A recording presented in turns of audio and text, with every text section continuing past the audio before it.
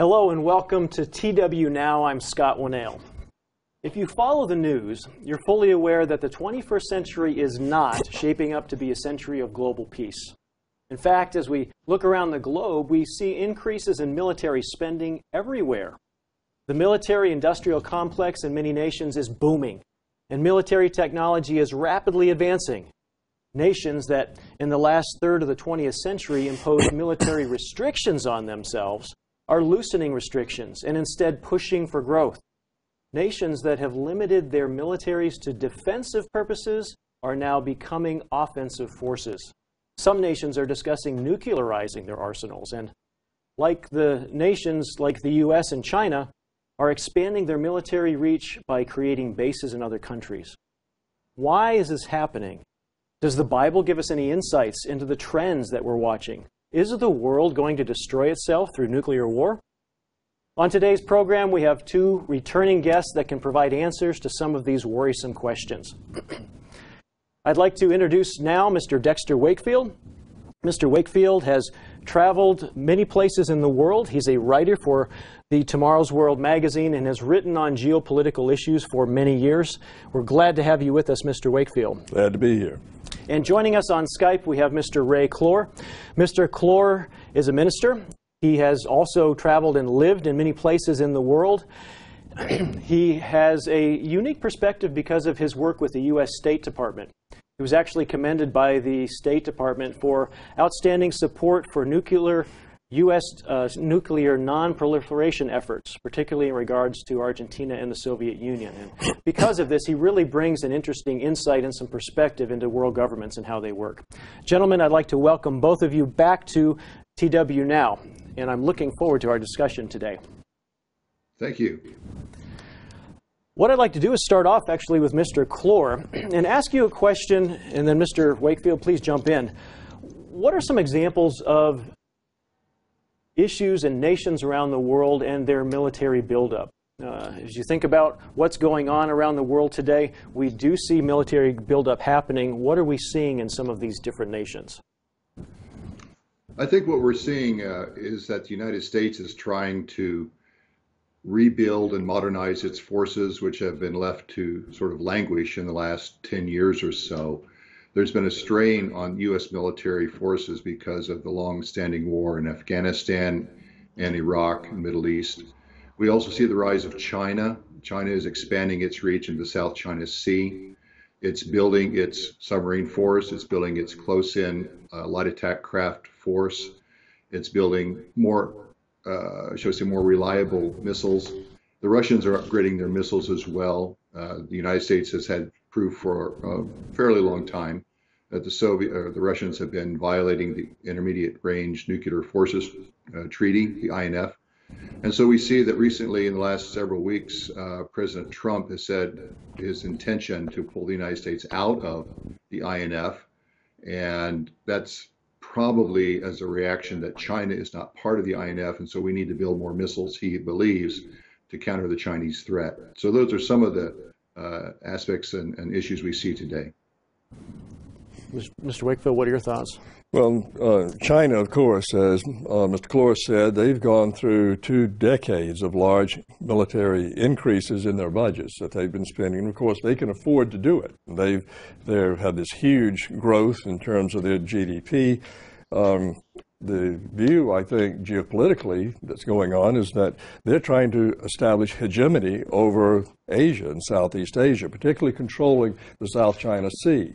They built those military bases on little islands that they created there. So they have the ability to control the sea gates, and much of the world's traffic travels right through there. That is a geopolitical threat to the United States. And I think, as Mr. Clore pointed out, the United States needs to, feels it needs to modernize and to do that. The U.S. military expenditures have been about constant, I think, but Europe is now beginning to increase them as well. So we are seeing a global military buildup and also an increase in the sophistication of those weapons. Yeah, I think building on what Mr. Wakefield said, the President of the United States has sort of shamed our NATO partners about the very low contributions that they have been making to their own defense for a long time. And we figure that, for instance, Germany is only spending about 1.2% of its GDP on military expenditures for about $44 billion a year. So if Germany raises its expenditures to about 2% of GDP, they would become, I believe, around the third or fourth largest military expenditure nation in the world. So Europe as a whole is being called upon by the United States to carry more of its burden. And what that means is that increase your military budgets to about 2% of GDP. And most of the European nations, I think with the exception of France, are below that. There's maybe a few small Eastern European nations that are also 2%, but many of the European nations need to raise their expenditures to reach 2%. Okay. To follow up a little bit on what Mr. Clore said, some of our younger viewers may not know what NATO is. One of the great embarrassments of being an old guy is that you remember history. And NATO was formed not long after I was born. It's the North Atlantic Treaty Organization, for those of you who always wondered what NATO stands for. And younger people may not know. So that is the alliance with the Europeans that was formed to counter the Soviet Union threat. An attack on one is an attack on all. So if, say, Germany were invaded across the Iron Curtain back in the day when the Soviet Union was ruling over there, then that is like an attack on the United States. So NATO has been the strategic bulwark against for the defense of Europe for my entire lifetime. It was formed shortly after I was born, which was a long time ago. So when we have been providing Europe security services, and they have not been living up to the 2% that they were supposed to be putting up for many decades. So now the United States is trying to force them to do it, is forming a few little cracks in NATO, which is making Mr. Putin very happy. So that is the geopolitical situation that's going on there and why the U.S. is pushing this. Any thoughts or feelings? We've talked about a little bit about Russia. We've talked about Europe here. We've talked about China. You mentioned that the U.S. Military expenditures have been pretty flat line for several years. What's interesting to me is even that flat line is about 6 times the amount of the next closest nation in terms of military expenditures. What about the Middle East? What's any feel for what's going on with military in the Middle East, military buildup? I think there's a concern about Iran, that Saudi Arabia and some of the other Gulf nations would like to defend themselves against Iran. As you know, that's a religious issue. The Saudis and most of the Muslim world are Sunni, which is the majority type of Islam, but the Iranians are Shia, and they have a different point of view about the world, and they regularly fight each other. So the Saudis have a huge military expenditure. They basically buy a lot of top-end, high-end aerospace items from the United States, which accounts for that huge figure. But the Saudis really don't have much of a navy or an army. So the United States has basically taken care of Saudi security needs since the 1930s.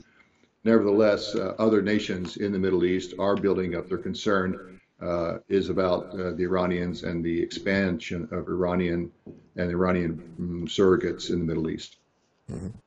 Yeah, that's certainly the case. Also, we have the Iranians that are trying or appear to be developing nuclear capability, which scares the living daylights out of the Saudis for sure.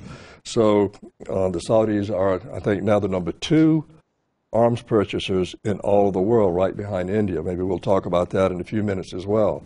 But they are rearming heavily and with very sophisticated stuff. And it could very well be that there's talk about the others wanting to develop nuclear capabilities if the Iranians get it. Okay. Mr. Clore, you mentioned a little bit ago about some of the arms treaties that may be being dissolved here in the future. Can you give us a little bit of background on whether or not arms treaties have even been effective in the past and some thoughts there? Sure. In the last third of the 20th century, there were several arms treaties that were actually pretty effective at reducing the number of nuclear warheads, primarily between the USSR, Russia, and the United States. We've seen, as I said, the Intermediate Range Nuclear Force Treaty, which is going to be denounced, it seems, by the United States, which would allow the United States to build up a certain amount of short-range delivery systems, basically to counter China. We also see that the Strategic Arms Limitation Treaty, called New START, which is planned to expire around 2021, that had the effect of limiting deliverable nuclear warheads to about 1,500 for both Russia and the United States. It seems that the reason that the United States is going to let some of these things expire is, again, because of the perceived threat from China, but also to renew our nuclear arms, because nuclear weapons, if they sit for long enough, they tend to deteriorate. Their explosive capability tends to go down, and their reliability tends to go down. So it seems like we do need to have a program of renewal if we're going to maintain a credible nuclear deterrent. I wanted to ask Mr. Klor about something. I read this recently, and I'd be very interested in hearing your opinion about it, is that Putin has expressed doubts about the treaty that you just mentioned, the what was it again? The START? No, the other one, the Intermediate Range Nuclear Forces That's Treaty. Right, okay. That he's expressed doubts about that all along, and it's been thought that maybe he would like to pull out of it, and that he has done this violation that would possibly enable him to pull out of it because the U.S. pulled out of it, and that this is a strategic move or a very clever move by him to push. Was that U.S. propaganda? What do you think about that? It appears that the United States has known that Russia was violating this treaty for some time. During the Obama administration, the security establishment recognized this, and it was discussed. As a result, the United States decided to start a research and development program for new intermediate range nuclear forces, but did not want to overtly leave the treaty or to start building and deploying new missiles, even though it was understood that Russia was doing that. Let me ask you another question related to this. We've talked a little bit around this and some of the issues. We see nuclear, or not nuclear, we do see nuclear buildup going on, but we see military buildup going on all around the world. Why are we seeing this? We are in the 21st century. Democracy should be at a relatively mature level at this point. We understand the global impacts and the devastating nature of weaponry. Why are we seeing military buildup here in the 21st century? And before you answer that question, I do want to let our audience know that we do want to welcome you to TW Now if you're just joining us. We are talking about a global military buildup. And if you've got any questions, please feel free to send them our way, and we'll do our best to get to them. But back to the question: why are we seeing this global military buildup today? Well, one of the reasons is they can't. And you talk about democracies. Well, democracies their people might prevent their leaders from doing that, but dictatorships and autocracies, they need to keep themselves in power. Nationalism is on the rise. It's on the rise in Russia. It's on the rise in China. I think that is natural desire of nations to expand into vacuums, power-wise. There's a great vacuum in Asia right now, power-wise, and I think that China wants to expand into it and to take its place in the world as a world power. So military power is the way to do it. Russia is always Russia, I guess. They seem to be aggressive towards their neighbors over the centuries, whether it was the Russian Empire or invading Crimea or Ukraine or the other places that they've invaded. So I think you'll see nations moving into power vacuums any way they can. I think the U.S. tends to do it from time to time as well. Yeah, I'd just like to build on that when it comes to China. China sort of went into a cocoon after around the time that the Europeans started coming east, around 1500. Zheng He was the last admiral of the Chinese Navy that led expeditions out to the Indian Ocean. So China has been sort of sleeping from a geopolitical point of view for about 500 years. And they also suffered a lot under European colonialism and the British, who had the Opium War that forced opium down into China's throat when they didn't want it. The Chinese have long memories. And so I think part of China's reason for wanting to expand and to become a world power is to redress some of those historical grievances. So it's a bit of like wounded pride. They want to show that they are just as good as the rest of the world. And they do have a bit of an axe to grind historically with the Western powers. So China wants to build up its own weapon system. They have imported and they've stolen a certain amount of technology, but they're building up a large domestic arms industries. They're not going to be dependent upon importing arms, but they'll be able to outfit a very large army themselves. In fact, if we want to go to the prophecy part of things, they might be able to outfit an army of 200 million men from their own resources because they're really building up that domestic arms industry. So there's geopolitical reasons, there's historical reasons. Any other reasons why nations might be building up militarily at this point in time? I can think of one big one is prophetic.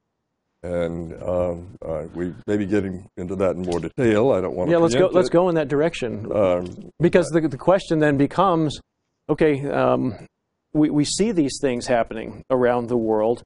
Should we be surprised by what we're seeing now? And what does the Bible have to say? It's more, we understand, than just a book of literature, but it does give us insight into why things are happening today and why things will happen in the future. Well, the Bible indicates that it has a narrative of history. And one of the things it comes up to is this great cataclysmic end of this age in which there is massive wars and massive difficulties around the world. We know that the old adversary, Satan, is going to lead this effort, and he's going to fight. And they're going to fight Jesus Christ when he returns. So that requires, you mentioned the 200 million man army, Mr. Poore did. That has to form, it has to be armed, it has to be ready, there has to be transportation for it to come from the kings of the East. The road is being built now. That is under construction. I don't know if we'll get around to that great highway that's being built out there today, but that is being built for trade purposes as well. All of the pieces are coming together, the actors are coming onto the stage, and they need to be armed. They have the prop to act this out. I think I'd like to just talk, if I could, just briefly about the destructiveness of nuclear warfare and how it relates to prophecy.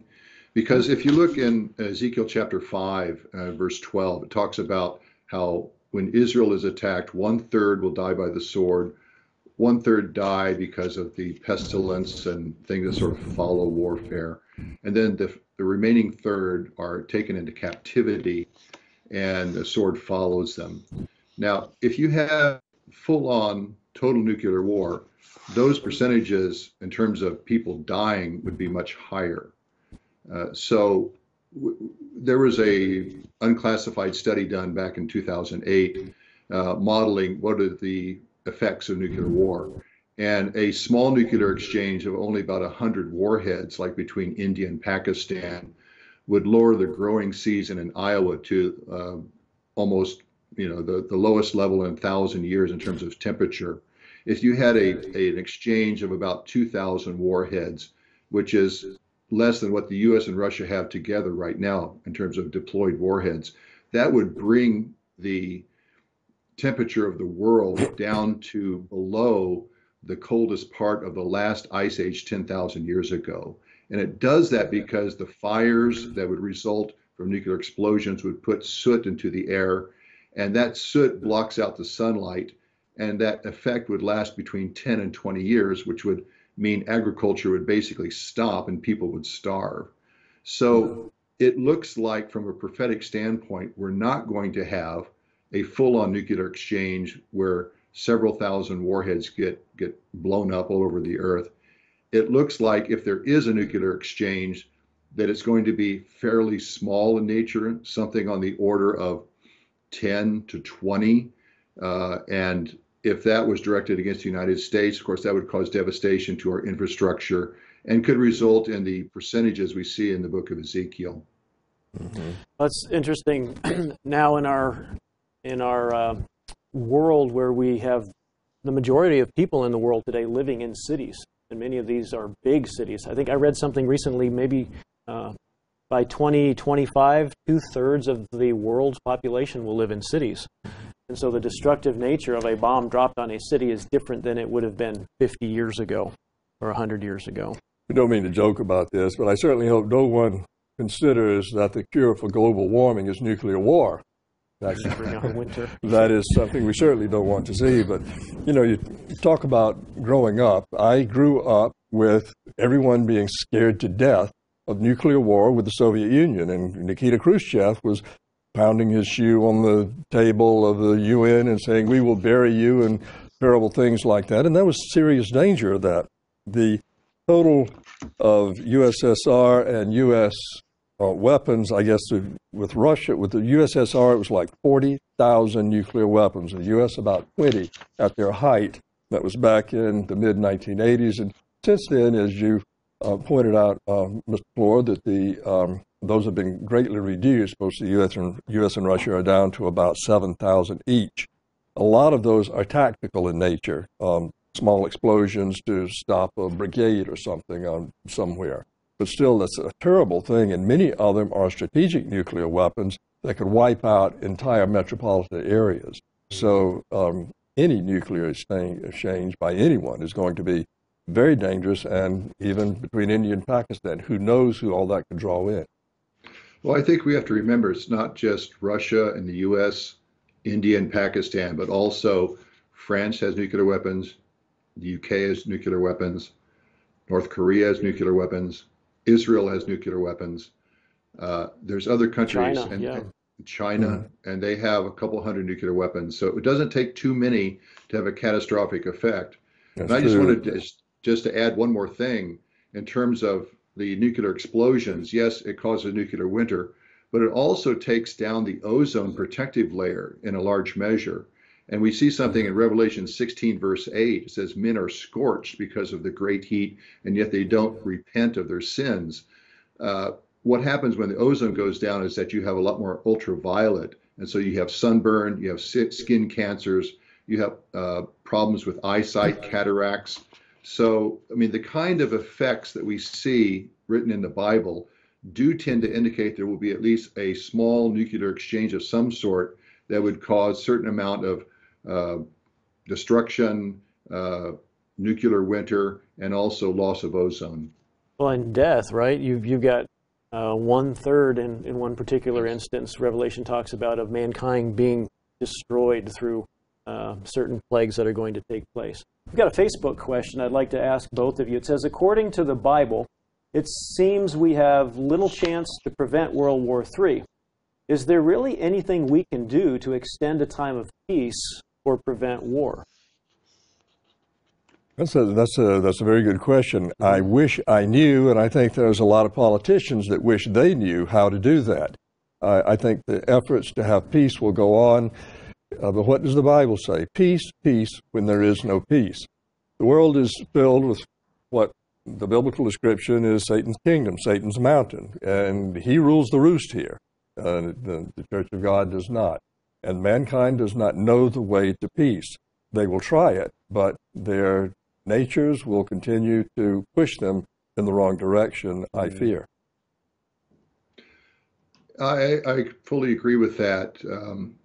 It seems that the most effective thing that we can do is to live peaceful lives ourselves with our neighbors, do a lot of prayer to God that He would keep the world in a peaceful situation as long as it is His will for the preaching of the gospel to go on. But in terms of broad scale movements, I don't think that that would be really a profitable activity for people today. But it brings up the question, God's able to predict what's going to happen at the end of the age. We know it's in print here in the Bible. Why is he able to predict it? And why is he's God, why is he letting it happen? Why will he let these events play out to a point? Well, he says he knows the end from the beginning, and he tells us the end from the beginning. The Bible is, I like to call it, a 7,000-year book, and it has a narrative of both past and future history as it relates to God's plan. I would urge our readers, if you want to read our booklets on this subject. We have a lot written about it, and we cover that regularly in the Tomorrow's World magazine. So you can stay up with where we are in the prophetic chain of events simply by reading what the church is producing. That's one of the things that we do here. But I do think that we have a situation where the world is on its course, and God is going to let it play out in this age and let mankind see that he simply can't do it by himself. We need Jesus Christ to return to establish his kingdom, and that is the way that the world will have peace for 1,000 years and then thereafter. Yeah, I'd just like to support that 100% and just add that it's an issue of freedom of choice, free will. God is allowing human beings to try their own ways, their own governmental systems, their own ideas on how to govern themselves.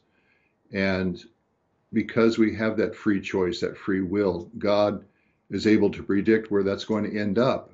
That free will, that free choice is obviously inspired and sort of guided and motivated by the envy, jealousy, envy of the devil, the arrogance of the devil, the pride of the devil. And that's behind a lot of things, which you don't see a lot in foreign policy magazines. But on this program, since we do have a spiritual understanding, there is a devil, and there is this spiritual malign being behind a lot of what's going on in the world today. And God's allowing it because he wants human beings to see what happens if they make choices that depart from God's will. The church still talks about the two trees. Remember the two trees? There's a tree of the fruit of the knowledge of good and evil. And how did we get off on this course in the first place? Well, mankind thought that he could decide good and evil, right and wrong for himself, and rejected what God says. God tells us what is right, he tells us what is wrong, and mankind simply will not accept it. So they do as Mr. Clore said, they go out and form their own governments, their own educational institutions, everything they're trying. They always fail, and then they go back to the tree, take another, so to speak, bite of the fruit of the knowledge of good and evil, and they go out and try it again. And they go over and over and over. And God wants, I think, to let mankind figure out, it's not going to work. It's not going to work. And they need Christ rule, his government, when the law goes forth from Zion and the word of God from Jerusalem, and that will bring peace. But until that happens, we're not going to have it. Sorry, it's not within mankind to find it, I don't think. Right. So God has prophesied these things to take place. We have discussed in our conversation today sort of what's going on in the world today. What are some of the motivations behind it? The fact that these things have to happen. And in fact, the Bible goes into more detail than we've had the opportunity to talk about today in terms of nations fighting against nations and different regions of the world that this is going to take place in. We are needing to begin winding down here. As we look back at our conversation today, what kind of advice or what kind of thought would you like to leave the audience with today regarding our discussion? And again, we've just had a chance to scratch the surface. Well, I could go first, I guess. From my experience in the State Department and nuclear nonproliferation, I could say that the effects of modern nuclear warfare are such that if and when there is even a modest nuclear exchange, there will be no, and I repeat, no safe place left in the United States or in any modern country due to the worldwide impact on agriculture and infrastructure even countries like in Africa or South America that might not be directly attacked, they will be affected by the climate change that will result from a nuclear exchange. And I would like to just also say, because I think we all know people that are called preppers that are trying to put together food and things like that to last for years at a time, I guess. You know, you're just deceiving yourself if you think that. I mean, I'm not against having maybe a month supply of food if there's a hurricane or some kind of problem that way. That's one thing. But thinking that you're going to have food and armaments and water while the rest of the world around you is going up in flames, I think you're just deceiving yourself. Really, the only place of safety that's really going to be sure and reliable is with God and Jesus Christ. And so I think we need to really spend our time drawing close to God and loving our neighbor as ourselves, and God will take care of us if we are close to him. Mr. Floyd just teed up a great quote for me. I read this. Let me just read this quote. It says, "There is no war in space, just as there is no war in cyberspace. There is only war." Chilling quote, at least to me. Scares the daylights out of me. It means that when we have this war, when this war starts in modern times, it will not only be in space wars, it will be in cyberspace, it'll be on the land, the sea, and the air. It's going to engulf the earth, which plays into very much what we've been talking about today. I do think that we are coming up soon on the end of the age. That's what the Bible says. When it says the end of the world, it means the end of an age, a period of time that God has allotted for all this to happen. At the end of that time, there's 3.5 years of terrible things that come upon the earth. We've talked about just some of them today. We're going to see religious and political leaders arise in Europe. They're going to be dominant in the world. One particular, the political leader, is going to be literally possessed or influenced by the devil, we believe, by Satan, the adversary, and who also knows that his time is coming up to an end, is about to end. So he's going to be very angry, and he is going to gather all of the peoples of the world, all the nations, 200 million men, according to Revelation 9:16. I heard the number, he said, that's the number. Incredible that that could happen, but it could literally happen in the context of today's event. And they're going to gather against Jerusalem and fight, of all things, against Christ when he comes. Total deception over the whole world. These things are coming according to the Bible, and we're watching them now. But the good news is, that's all the bad news. The good news is Satan loses and Christ wins and establishes his kingdom. And that's what we preach and announce to the world on this program and all that we do. Another related quick question as we end. Do we have to worry about mankind annihilating himself with weapons of war? Well, as we read the Bible, the answer is no. The human beings will not be annihilated. Jesus said that because of the elect's sake, the flesh, human beings would be saved alive. If it wasn't because there were faithful people on earth, no flesh would be saved alive. So the fact that there are a faithful group of people, there's people who are faithful in all nations around the world today who are faithful to God. Because of them, God's going to save humanity alive. So no, we don't have to be afraid that humanity will become extinct because of nuclear war. God has a purpose. He's implementing it in the world today. And it's just as Mr. Flores said, he will preserve it for the sake of his elect and for his plan. As his word goes forth, it does not come back empty to him, and he will complete everything that he said that he was doing, and that is a message of great hope. Thank you. Gentlemen, thank you very much for your thoughts and your comments today. It has been enlightening and encouraging, too, as we end here. I do see one more YouTube question that I don't want to answer here, but it's an interesting question. It says, doesn't the rapture come before war? And I'd just like to reference you to our TW Nows of the past. We've actually done a couple of programs on that. Or go to our tomorrowsworld.org website, and you'll find all kinds of information on the rapture or the secret rapture. As we look around the world and we see continuing military buildup around the globe, it's easy to become discouraged and develop a feeling that life is futile. However, according to the Bible, this military buildup should be expected, as we've talked about today. Military conflicts will continue. They are a sign that the end of the age and Christ's return is ultimately approaching. Mankind, with all his intelligence and advances, is actually incapable of finding the way to peace by himself. We've just talked about that. The path to peace lies only through the Prince of Peace, Jesus Christ, and through adherence to his law of liberty, the Ten Commandments. Thanks to the Bible, we can look at world events and know where they will lead. God reveals his plan and our future through the Bible, his inspired word. For more insights into this topic today, please go to our tomorrowsworld.org website, and I encourage you to look up the article, Will Wars Ever Cease? Just go to the tomorrowsworld.org website, type in Will Wars Ever Cease, and you can read that article. For more encouraging news about the future and insights, you can check out our tomorrowsworld.org website and stay tuned to TW Now each week. Next week, we plan to discuss what's happening with the weather. You won't want to miss it.